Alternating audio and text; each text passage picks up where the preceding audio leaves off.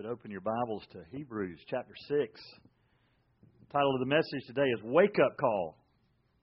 Is anybody staying in a tight place this morning? You had to have a wake-up call. You had to call the front desk. Or maybe you had to say, Mom, would you please wake me up? Or something along that. You set your alarm clock. Hotels are famous for wake-up calls. And, of course, now they have alarm clocks in the room, but people don't know how to work those. You ever stayed in a hotel where the alarm went off at like 2 o'clock in the morning? That's because the person that stayed in there the night before thought they would just leave you a present and wake you up. So first thing I do when I go in the hotel room, I unplug the alarm clock. And I set my phone so it wakes me up. But, why do we set up wake-up calls? Why do we set alarms? Well, it's because we don't want to miss something. We don't want to oversleep. If you've got a flight taking off at 7 o'clock in the morning, you need to set your alarm early enough to get ready and get to the airport. If you're staying in a hotel, you don't want to miss the continental buffet. Right? Now they call them deluxe. I don't know what makes them deluxe. It's because they have bagels, I guess, instead of donuts. I don't know. But, the deluxe continental breakfast. They advertise that like it's something you can't just get anywhere. So this morning it's talking about a wake-up call, and it really is the writer of Hebrews saying to a group of people, you need to wake up. You might miss something. This is important. And so we come to Hebrews chapter 6. And I want to say at the outset, this is one of the more controversial passages in Scripture. Denominations have split over Hebrews chapter 6. And if they'll all just listen to this message, I'll clear it up for them. Okay? No, I'm just kidding. There's people that will interpret this different ways. Let me tell you the big three. They look at Hebrews chapter 6, and we're only going to cover the first 9 verses of Hebrews chapter 6. But the kind of the big three interpretations are either this is hypothetical. So the writer of Hebrews is playing out a scenario that's impossible, and yet it's hypothetical to make a point. Or it's possible to once be a Christian and somehow lose your salvation. Or number 3, he's speaking to people who are not yet believers. So what do you do when you come to a passage that's very controversial or very hard to understand? 2 hermeneutical or hermeneutical principles you need to know this morning. First is you've got to take it based on the whole of Scripture. So if you come to a passage of Scripture and you're like, this is difficult and my interpretation of it seems to contradict everything else in Scripture, then you have the wrong interpretation. The second thing is look at context. What's right around it? What's the writer been talking about up to that point? What's he talking about after that point? So what has the writer been talking about? We've talked about Hebrews is written by an author that we don't know. Some Bibles will have the Apostle Paul's letter to the Hebrews. We don't know that Paul wrote Hebrews. He wrote 13 other letters, so we give him credit for one he might not have written. But nowhere in Scripture, nowhere in Hebrews did it say who wrote the letter. So we just say, we don't know. The writer of Hebrews. Who's he writing to? It's real obvious that he's writing to a group of believers and close to believers. But their background is they're Jews. They're Jews who are now living in and around Rome and facing difficult times. And at times he calls them brethren, and we read brethren and think, well, they must be believers, right? They're church members. No, he's writing them as fellow countrymen because obviously he's a Jew, writing, and he's basically a nationalistic brethren. Except for one time he calls them holy brethren. I think he is talking to believers at that point. But we get to Hebrews chapter 6. Let me just read the first 3 verses of Hebrews chapter 6.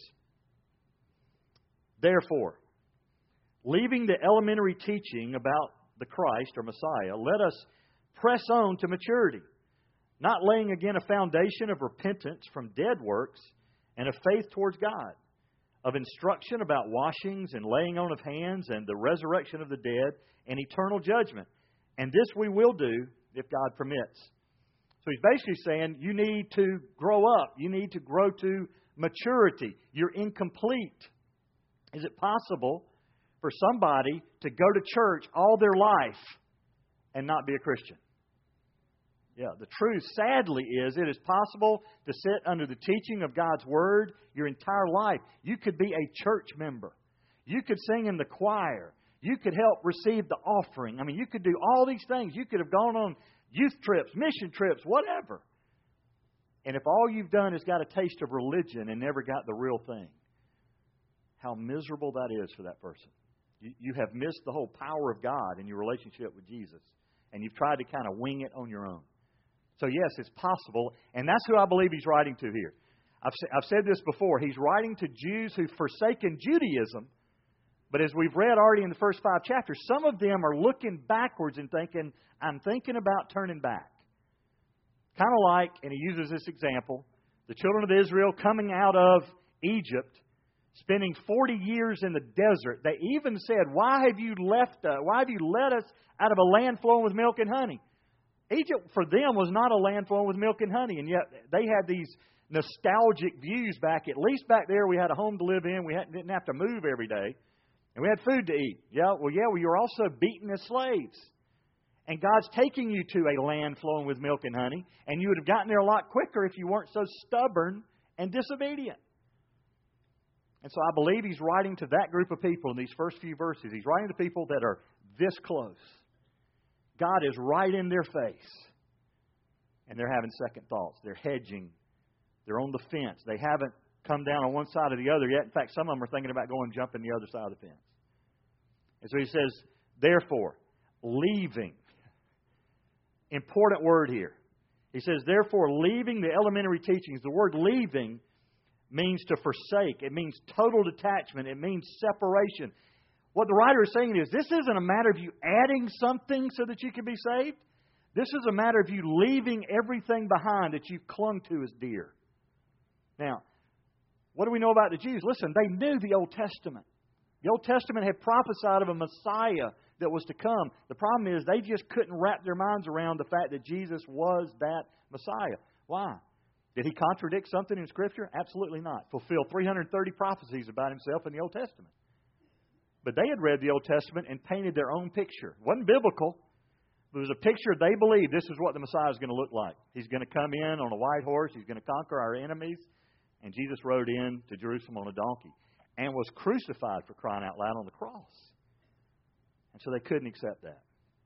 Some of them obviously had come to faith in Christ. There was a church in and around Rome, probably some house churches. But some of these Jews had walked away from the past and hadn't yet quite walked into the future. And so he says, listen, you need to leave the old behind. You need to be fulfilled and completed in the new. And then he talks to them about some of these elementary teachings about the Christ, literally the Messiah. That was a word they knew. We have a deliverer that's coming, just like Moses delivered the children of Israel from Egypt. They're waiting on now the perfect fulfillment of that. They're waiting on the Messiah. Well, the Messiah had come. We didn't have to go back and lay this foundation all over again. In fact, he says, leave the elementary teachings about the Christ. Press on to maturity, literally completion. Not laying again a foundation. Listen, there's nothing wrong with the foundation, but he's saying we don't have to keep laying that foundation over and over again. It's already there. In fact, you need to know there's now a cornerstone on that foundation. His name is Jesus. And then he mentions 6 Old Testament concepts. Everything that he mentions here are teachings in the Old Testament. It would have been part of a Jewish young man or a Jewish young woman's upbringing. They would have learned about these 6 things. Just briefly, one is not laying a foundation about repentance from dead works. The works of the law were dead. They only showed how much we need a Savior. What the Old Testament laws, it wasn't just the 10 Commandments, it was hundreds of other laws. The Jews thought, I will get to God by keeping these laws. And they realized the impossibility of that. You know what they started doing? They started narrowing it down. We can't keep all 100 of them. Let's just keep the big 3. In fact, remember they went to Jesus one time and said, what's the greatest commandment? You know why they asked that question? Because they thought, if we just keep that one, maybe God will be all right with us. And what does Jesus say? Love the Lord your God with all your heart, with all your mind, with all your soul, and your neighbor as yourself. You know what? You can kind of put all the commandments into those 2 thoughts. If you love God with all your heart, you're not going to break the 10 Commandments. If you love your neighbor as yourself, you're not going to break the part of the 10 Commandments that deals with your neighbor, or the other hundreds of laws throughout the Old Testament. But he says, leave that stuff behind. Listen, the law has been fulfilled. It's come to completion. Jesus didn't nullify the law. He fulfilled it. So we don't have to lay the foundation of that again. Or faith towards God. You think, well, what's wrong with faith toward God? The problem is it stopped short of them because all they thought of God was God the Father. They didn't understand that God had stepped out of heaven in the person of Jesus Christ. They rejected that. In fact, if you had asked one of these Jews that was close but hadn't quite crossed the line, or if you'd asked a Jew that had no interest in Jesus, are you right with God? They'd have said, absolutely. Two things make me right with God. Number one, the works that I do. And number two, I am an offspring of Abraham. So they looked at their performance and their heritage. Kind of like if you remember the story, the parable that Jesus told about the two men that went in to pray. Remember, one of them was just praying. He's a tax collector. He just couldn't even look up. He's just saying, oh, God, have mercy on me. Remember what the other one was saying? Oh, God, thank you that I'm not like that guy. I fast twice a week and I give tithes of all I have. He left that day thinking he was okay with God. And yet Jesus said, no, the one that left right before God was the one that threw himself on the mercy of God and asked for grace. Recognizing his need for a Savior. The danger 2,000 years later now in this generation is somehow thinking I'm okay with God because I was raised in a Christian home and I go to church and I give. And if you're born in the South, we add one to that. You eat with Mama and them on Sunday. You know? And we kind of think as long as you do that, we add a few more things to it, some frills and dressings, but basically we're saying it's based on your behavior. And what is the writer of Hebrews saying? Those are dead works. They don't get you to God. In fact, Jesus puts it this way in John 14, verse 6. He says, I'm the way, the truth, and the life. No one can come to the Father except through me. What's he saying to the people who the writer of Hebrews is writing to? If you think you're right with God and you haven't gotten there through the person of Jesus Christ, you have fallen short. Also, instructions about washings. Unfortunately, some translations have put the word baptism there. And the word baptism, used everywhere else in the New Testament, is a specific Greek word, baptizo. This is a form of it, but he's talking about ceremonial washings, ablutions. If you were a Jew, you would have had a receptacle at the entrance to your house, a stone water pot or a vase or a basin. You'd have had a place for people to come in and wash. And you didn't just wash to get your hands clean. It was ceremonial. And somehow they thought by going through these motions, I'm clean. And Jesus called them whitewashed sepulchres. He just said, you're clean on the outside, but you're dead on the inside. So we're not laying again this foundation about how often you bathe or what ceremony you've gone through in your cleansing. It's about Jesus. Or the laying on of hands. Now we see that come to fruition in the New Testament where they would set aside people by laying hands on them. Set aside leadership in the church by doing that. But what he's talking about here is this.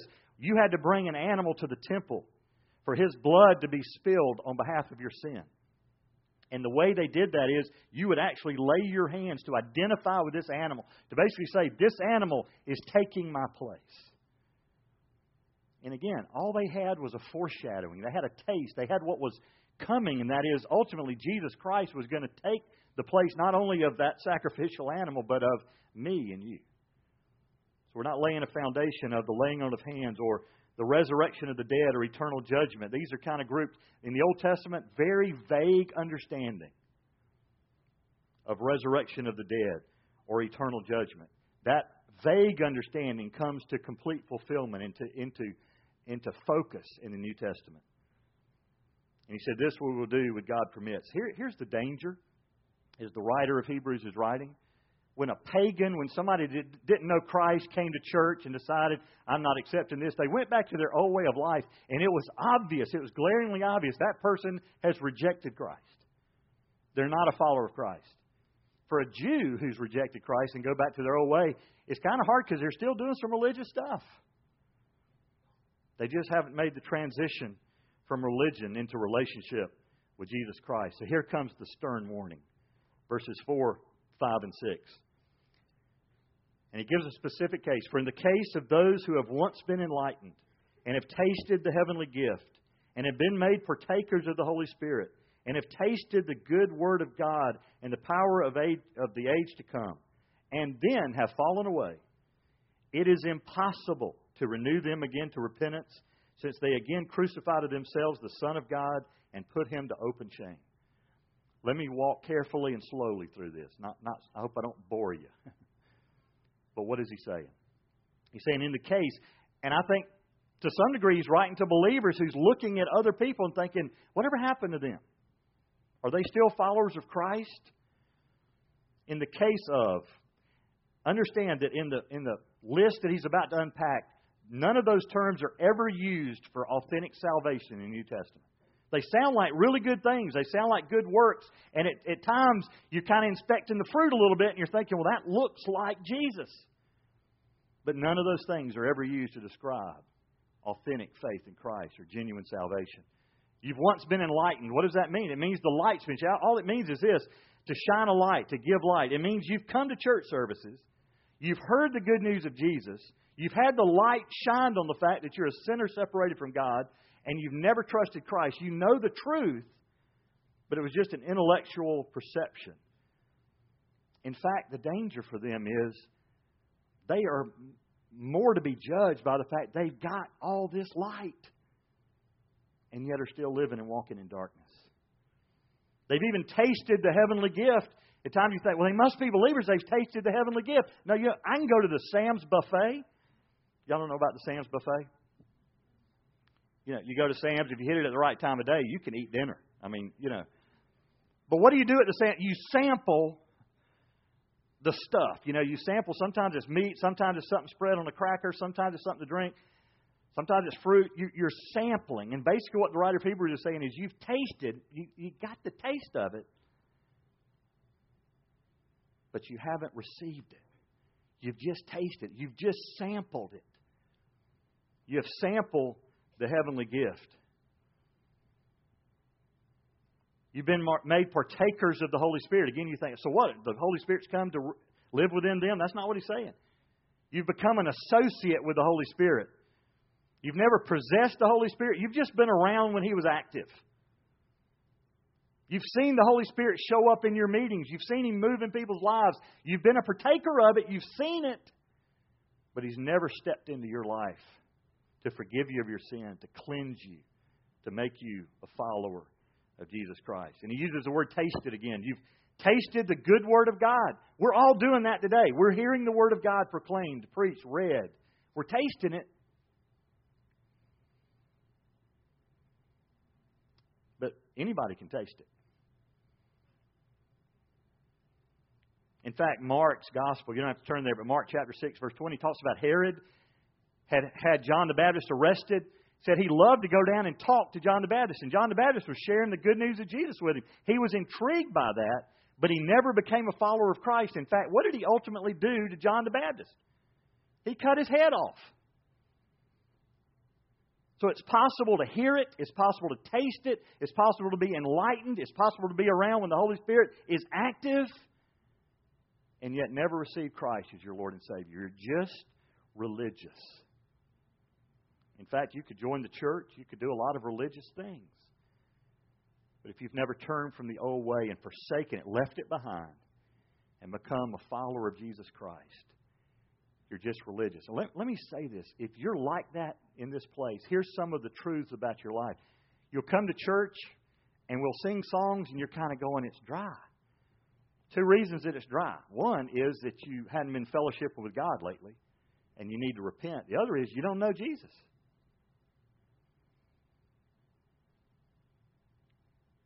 What a dangerous place to be in. You've tasted all these things, and then you have fallen away. Literally, you've made defection from. You've gotten this close, and you've said, nah, I'm walking away from that. And then here comes the warning. He said, if that's happened, it is impossible to renew that person to repentance. It's impossible to get them back to that place. He's going to use this same word impossible a couple of more times. In chapter 10, he uses it to talk about the fact that the blood of the sacrifices could not take away your sin. Jesus ultimately would. The sacrifice just provided you temporary forgiveness. Then in Hebrews 11, he's going to talk about the fact that it's impossible to please God without faith. So he's using this word impossible to renew them, to bring them back. It's kind of like the parable that Jesus told. You remember the parable of the sower? It talks about the people, the seed that fell among the rocky soil. It springs up. It looks really good for a while. But it ends up dying because it had no depths of soil. It wasn't real. It was just temporary. There's something about faith in the Christian life that you can trust Jesus, that your relationship with Him is not temporary. I'm going to close with that in a moment. But it's impossible to renew them to repentance. Now, for those who look at this passage and say, well, this is proof that it's possible to lose your salvation, the only problem I have with those people is they think you can get it back. People think, well, I was saved and lost it, saved and lost it. I've come to faith in Christ. I kind of walked away. I got saved all over again. The Bible doesn't teach that. And if you want to take this passage to indicate that you can lose your salvation, then the scary thing is you can't ever get it back.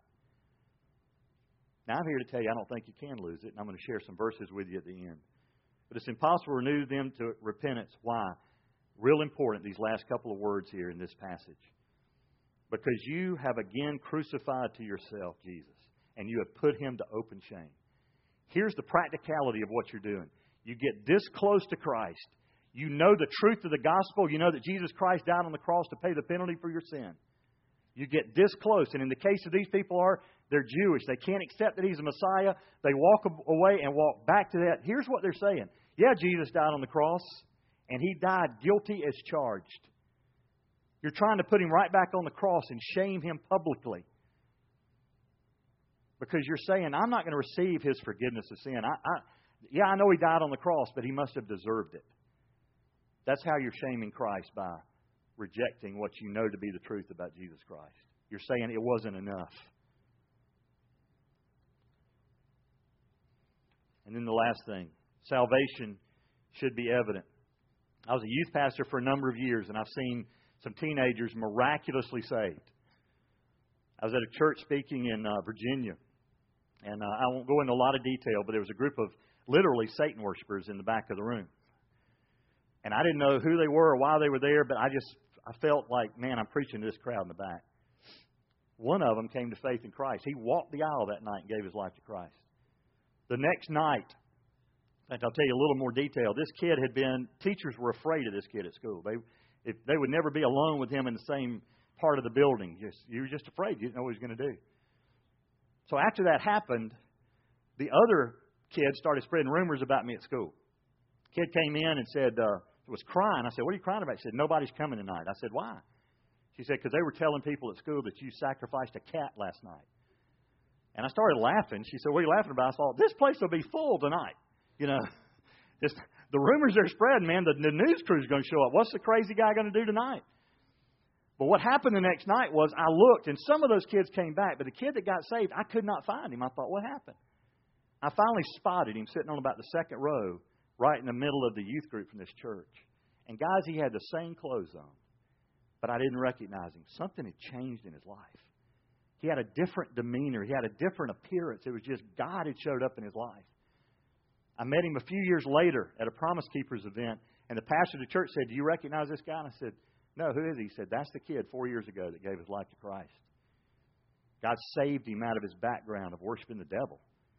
And I went up to him and I said, man, it's great to hear what you're doing. He was studying for the ministry in school. And I said, you feel like God's calling you to preach? You feel like God's calling you to be a youth minister? And he said, I feel like God's calling me back to reach my friends who I used to hang out with that are lost and going to hell. That's the difference. Had another kid in my church in Gastonia when I was youth pastor at Parkwood, who this kid was a kid I was a little afraid of. He had threatened me. And some of my youth had pinned him up against the wall and said, you touch him, you got to deal with us. I thought, way to go. Thank you. Well, this kid made a profession of faith. A mom called me who was also scared of the kid. She said, here's her exact word, do you think it'll take? It's kind of like, we had taken a cutting off a tree and planted it in the ground or something. You think it's going to take? And you know what my answer was? Time will tell. He's given all the evidence right now. But time will tell if it's genuine or not. And some of you, I've heard the phrase, I heard it this week. Hey, we're not supposed to judge one another. We're just fruit inspectors. Well, okay, I get that to a point, but you can push that to a point where you think you've appointed yourself the Holy Spirit. I learned something growing up. My mom had one of these kind of baskets on the table. Anybody recognize this? Look familiar? What is this? This is artificial fruit. All right, this banana, especially from out there, it looks good, doesn't it? Anybody want a banana? You're not going to get a lot out of this one. It's plastic. There's apples here, and man, they do a good job. I mean, these apples look delicious, don't they? You don't eat this apple. There's not a worm in it. It's just made out of something other than fruit. And the grapes, they look great. You know what can happen in the church? You can produce stuff that looks like fruit, but it's artificial. It's from you. It's not from God. In fact, some of you, you can produce this kind of apple. Listen to this. Can you hear that? That's not an apple. It's actually a gourd that I spray painted red to look like an apple. I was preaching in Gibsonville, North Carolina, and there was a family there called the Apples. And they had some of these in their house. In fact, the church was called Apples Chapel. So their family, 200 years earlier, had started this church, a whole family of apples. Those are seeds from the gourd after it dried out. So this is in my office. All people come in and think it's plastic. Well, no, it's real. It's just, it's not an apple. So what I'm trying to say, here's the danger. If all we do is inspect fruit and we kind of are inspecting our own fruit and think, well, I must be a Christian. I'm, producing fruit, right? Well, is it godly fruit or is it artificial fruit? Because you know what? It won't last. If you're trying to live the Christian life in your own strength and own power, you're trying to produce, you're trying to, you know what? A banana tree does not have to strain. An apple tree does not have to go, there's an apple. Why? Because the natural result of a healthy apple tree is what? Apples. And you're not going to find an orange on an apple tree. If you do, it's because you put it there. And so there ought to be evidence in our life that Jesus Christ is our Lord and Savior. So how do we know? In fact, I think he really turns a little bit, certainly by verse 9, to speak back to Christians who may be saying, is he talking to us? Let me read these last few verses and we're done. Verse 7. For the ground that drinks the rain which often falls on it and brings forth vegetation, useful to those for whose sake it was also tilled, receives a blessing from God. But if it yields thorns and thistles, it is worthless and close to being cursed, and it ends up being burned. But beloved, we're convinced of better things concerning you and things that accompany salvation, though we are speaking in this way. What's he saying? He's saying, look, the rain's fallen. There's such a thing as common grace. Yeah, you're receiving some of the gift of God. The rain's fallen on the good ground and the bad ground. And fruit's being born. There's vegetation that's springing up that should be useful. But among some of it is thorns and thistles. In fact, Jesus tells the parable about the workers that have planted, they thought, good seed. They wake up one morning and it appears to be thorns growing up among the wheat. There's tares there. And they go to the landowner and say, what should we do? Should we pull it up? He says, no, because when you pull it up, you might destroy some of the others. So just wait till the harvest time. And at the harvest time, we're going to separate it. The tares will be burned. The wheat will be stored in my barn. So he's writing this to a group of people. Many of them are still going to church. They're hearing the letter read in front of the church. But they've never come to faith in Christ. They're in a dangerous position. Because he said, those that are worthless, you're close to being cursed. What does he mean? The time is short. You're good for nothing. And the time is short when judgment is going to take place. And so verse 9, he finally says, but beloved. It's the only time he uses that word in the whole book. The word beloved is used throughout the New Testament. Paul used it a lot. He used it to speak to followers of Christ. I think by verse 9, he's saying, hey, you're hearing this letter read in your church and you're wondering, is he talking to me? Well, examine yourself. Are you a faithful follower of Jesus Christ? If so, I don't believe he's talking to you in the first 8 verses. By verse 9, he says, hey, I'm persuaded, I'm convinced of better things concerning you. And things that accompany salvation. What are those things? Well, some of them are fruit. The fruit of the Spirit. Love, joy, peace, patience, kindness, goodness, gentleness, faithfulness, and self-control. If you look at your life and say, I've seen growth in my life. If you've been a Christian for a year, you ought to be able to look back over the last year and see change taking place. If you don't, you need to be asking the question, why not? Have I genuinely come to faith in Christ? Because if you have, He's begun a work in you that He'll complete. If you've got a pen and paper, write down some verses. I just want to share a few verses just for comfort as we close. Romans 8:16. Romans 8:16. The Spirit Himself testifies with our spirit that we're children of God. If you're here this morning and you're wondering, you're questioning, ask God, God, am I really a child of God? His Spirit, if you're a child of God, is resident within you. He bears witness with your spirit. John 10, Verses 27 through 29. My sheep hear my voice, and I know them, and they follow me. And I give eternal life to them, and they will never perish, and no one will snatch them out of my hand. My Father who has given them to me is greater than all, and no one is able to snatch them out of the Father's hand. Here's the good news. I think sometimes we think it's through my effort that I keep salvation. No. It wasn't through my effort that I got saved, and it's not through my effort that I keep it. It's through Him who's drawn me to Himself. It's through Him who's holding on to me and promised to never let go. Romans 8, verses 35 and then 38 and 39. The writer of Romans is Paul. He says, Who will separate us from the love of God? Will tribulation or distress or persecution or famine or nakedness or peril or sword? For I'm convinced that neither death, nor life, nor angels, nor principalities, nor things present, nor things to come, nor powers, nor height, nor depth, nor any other created thing will be able to separate us from the love of God, which is in Christ Jesus our Lord. And then the last one, Philippians. Paul also writing, For I'm confident of this very thing, that He who began a good work in you will perfect it until the day of Christ Jesus. Where there is life, there is growth. And if you're hearing this message this morning, you're thinking, hey, am I one of the people that the writer of Hebrews is talking to? Ask yourself the question, has there ever been a time in your life where you've acknowledged before God, I'm a sinner separated from God? And I need to place my faith in Jesus Christ who died on the cross for me. Have you ever come to faith in Christ? Not asking you whether you're a church member. Not asking you if you've done some religious things. Maybe you've been baptized. Maybe you've been a member of a church for a long time. Can you look back over the course of your life with Christ and see growth taking place? You may not be where you want to be, but can you see that there's been a change taking place in your life? Then you know this. God's made you a promise. He's brought you to Himself, and He's promised to keep working in your life until the day He sees you face to face.